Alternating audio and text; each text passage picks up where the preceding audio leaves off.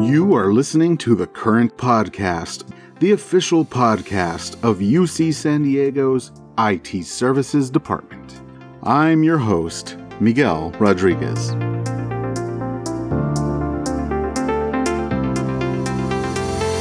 Today is Wednesday, October 28th, and you know what that means. It's our Halloween Spooktacular! Stick around after our interview, because I will be providing my favorite Halloween recipe. This is also our final episode before next week's big election. I'll try to keep my regular enthusiasm going and ignore my anxiety, but we here at the Current Podcast would like to deliver this quick public service announcement. Please vote if you haven't already.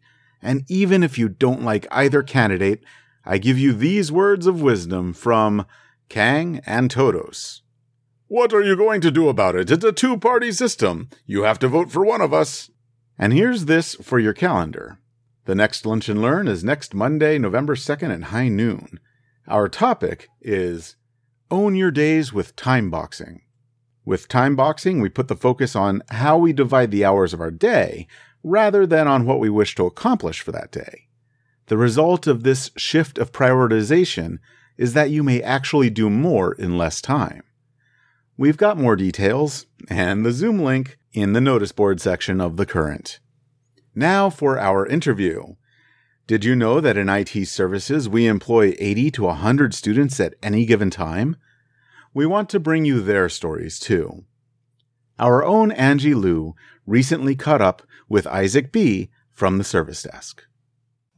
Hello, everyone. My name is Angie Liu, and I'm here with Isaac B., the student lead technician at the service desk. And we're here today to talk a little bit about his experience at the service desk. Let's start with the first question, Isaac. Tell us about your studies and experiences here at UC San Diego. All right. I feel like that's always the first question people ask. Like, well, what do you do? Where do you work? What's your major and all that stuff. I'm a computer science major here at UC San Diego. I've come in here as a freshman. And in terms of how my studies have been, my freshman year was definitely a struggle. I came into the service desk as an incoming freshman because I applied as a high school senior. So I never saw UC San Diego, had no idea what it looked like or what I was getting myself into. And I didn't know how I was going to have to balance my work-life studies. So I call myself freshman zero, which basically I was the only freshman on campus when I got here because we had to do early move-in 3 weeks before to start learning. Oh, wow. So while you were moving in, you were helping students who were moving in too? No. I moved in before any student was even there. I moved in RAs at the same time. And so I was a freshman. I didn't know where the dorms were. I didn't know what to eat or where, I didn't even know where the water stations were. And my dorm was empty. I had no kitchen or anything and no microwave. So basically what was I lived in an empty suite for 10 people. It was just me. It was just great. It was cool. But I ate Burger King all day because I didn't even know the dining halls. I didn't know if they were open or not. I didn't even know if I had dining dollars.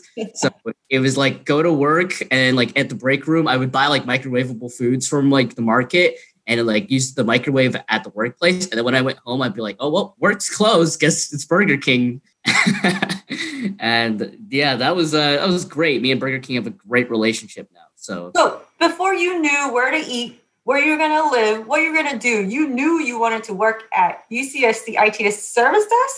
So it was actually a bit of just spontaneously. I was browsing Reddit because I just got accepted to UCSD. And I was thinking, I want to take a look at what the university is like, what's the culture and whatnot. The first thing on Reddit was opening for the service desk. They were looking for technicians. They said, you don't really need experience ahead of time. So I thought, sounds like a perfect job on campus. I might as well go for it. So I applied. It was a really long application, which is what the service desk prides itself on, I guess, because that thing takes about a couple of hours. And I was really surprised when they reached out to me saying they wanted to do a phone interview. Wow, a couple of hours? Were there a couple hours. It's not 1,000 questions, but it's every question requires a really long paragraph response. Okay. Ask very detailed questions about customer service experience and technical knowledge and we want you to give examples and scenarios. And I put a lot of effort into it because it was my first job application. So I just wanted to like Oh, wow. and see what it does. Well, I'm glad they hired you because you seem like a very nice person. I appreciate that. So what year are you and how long have you been working at UC San Diego? Yeah, so I'm a third year at UC San Diego, and so that means that I came in as a freshman, and I've been working here since my first year. So I've been here for, I just started my third year, so technically I've been here for 2 years. What's a typical day like for you juggling work and schooling from home? Yeah, so the pandemic has made things a little bit interesting, for sure.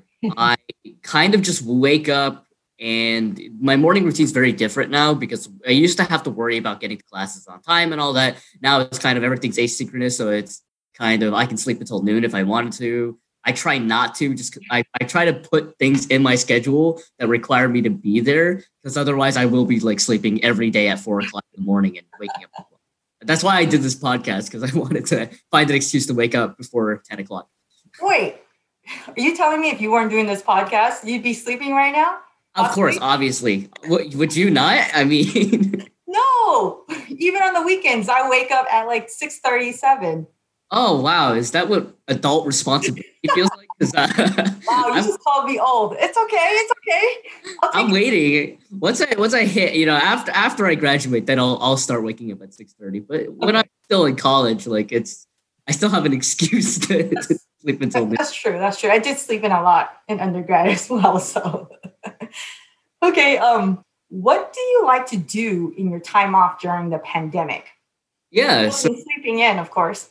Yeah, I mean, probably what every college student and computer science major likes to do. I play a lot of video games late at night.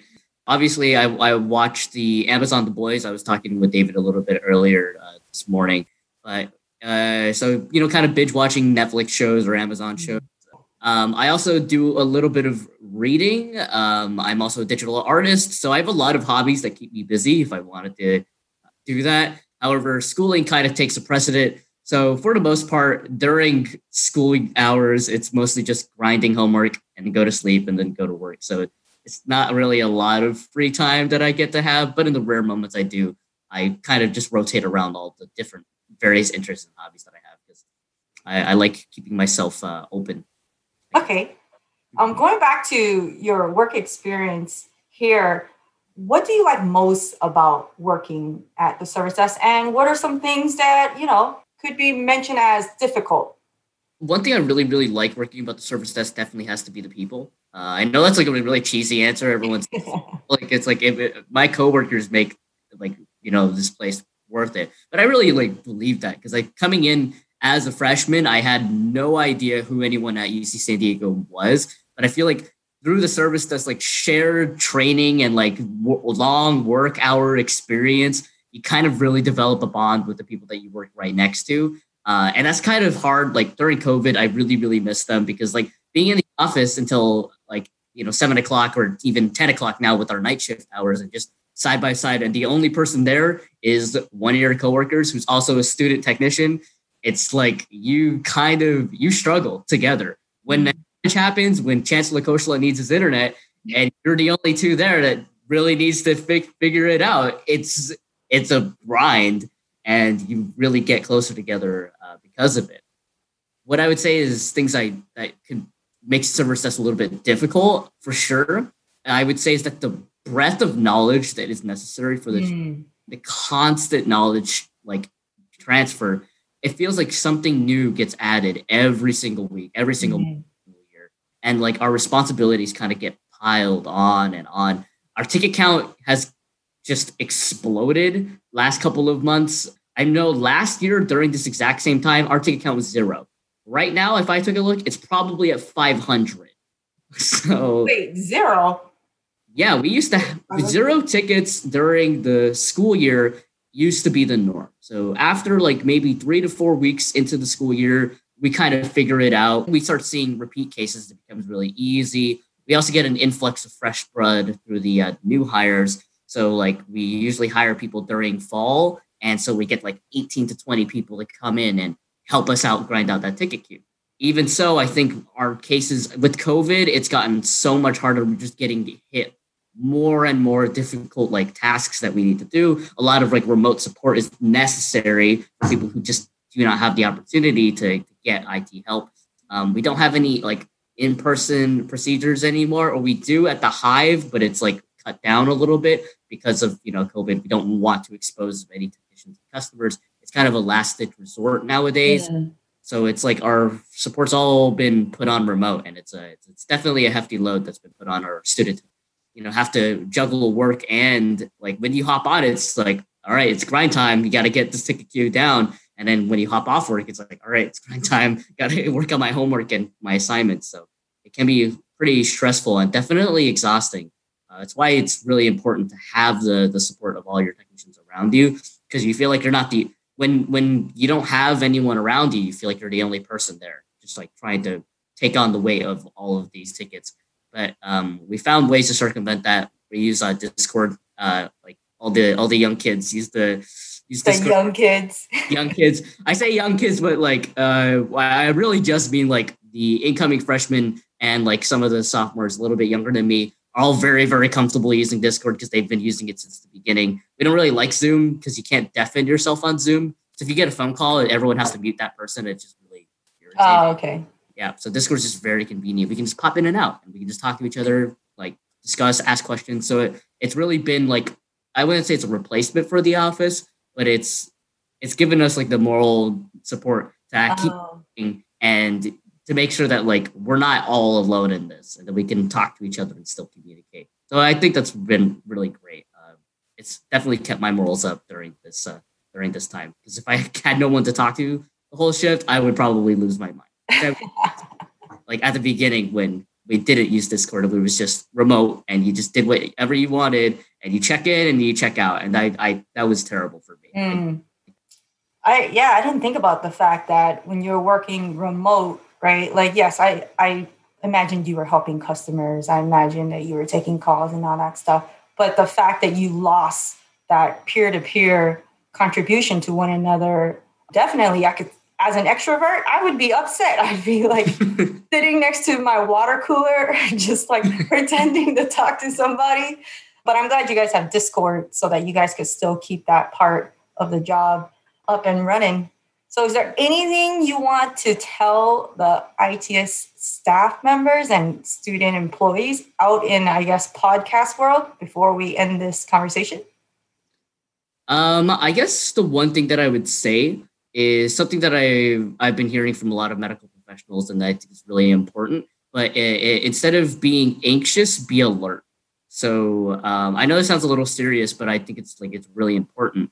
But as we navigate through probably one of the most unprecedented times of human history, like this is going to be in textbooks for sure. Like my grandkids, if I have grandkids, are going to be reading about 2020 and the coronavirus pandemic.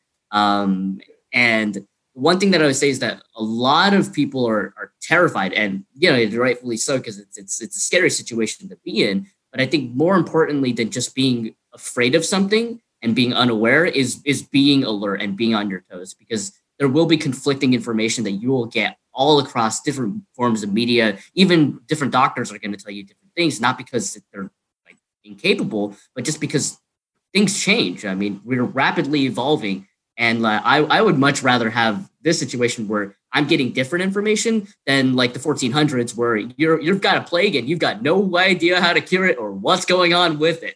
So I would say definitely, just keep your eyes and ears open, and, stay safe. Really, I want to make sure that everyone stays safe, because I don't want to see a Chancellor Koshula email honoring, saying that, oh, this person, if the individual passed away and I know you, because that's just like, that would be awful. It's just something that it could be anybody. And that's why everyone's got to make sure to take the time to take the necessary precautions, to social distance, stay 6 feet apart, wear your masks. And that's what I'll use for whatever I want to say for ITS. Isaac, thanks again for your time and advice too. Really appreciate it. Have a good one. All right. Have a good one. Thank you so much for having me. Thank you, Isaac and Angie. And now, as promised, a recipe for you to enjoy during this weekend's All Hallows Eve. I don't have a name for it per se, but you'll want a big pot and plenty of open space. And give yourself time for ingredients procurement.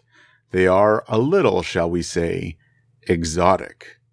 Some of you may know this recipe. Double, double toil in trouble, fire burn and cauldron bubble. Round about the cauldron go, in the poisoned entrails throw. Toad that under cold stone days and nights has 31. Sweltered venom sleeping got, boil thou first i' the charmed pot.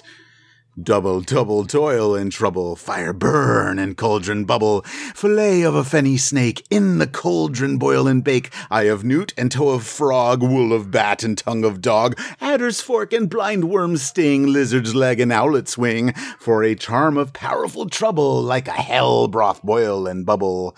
Double, double toil and trouble, fire burn and cauldron bubble. Scale of dragon, tooth of wolf, witch's mummy, maw and gulf. Of the ravened Salseek shark, root of the hemlock digged in the dark. Finger of birth strangled babe, ditch delivered by a drab. Make the gruel thick and slab. Add thereto a tiger's chaudron for the ingredients of our cauldron. Double, double toil and trouble, fire burn and cauldron bubble. Cool it with a baboon's blood. Then the charm is firm and good. I sure hope you're enjoying this podcast. Remember to let your fellow IT services staff members know that this podcast exists. Get everyone to subscribe on iTunes, Stitcher, or wherever you can get your podcasts. This podcast is a collaborative effort, and we want to hear from you. If you have any ideas for podcasts or topics, send them to me at its-podcast@ucsd.edu. That's it for today. Keep an ear out for the next episode of The Current Daily.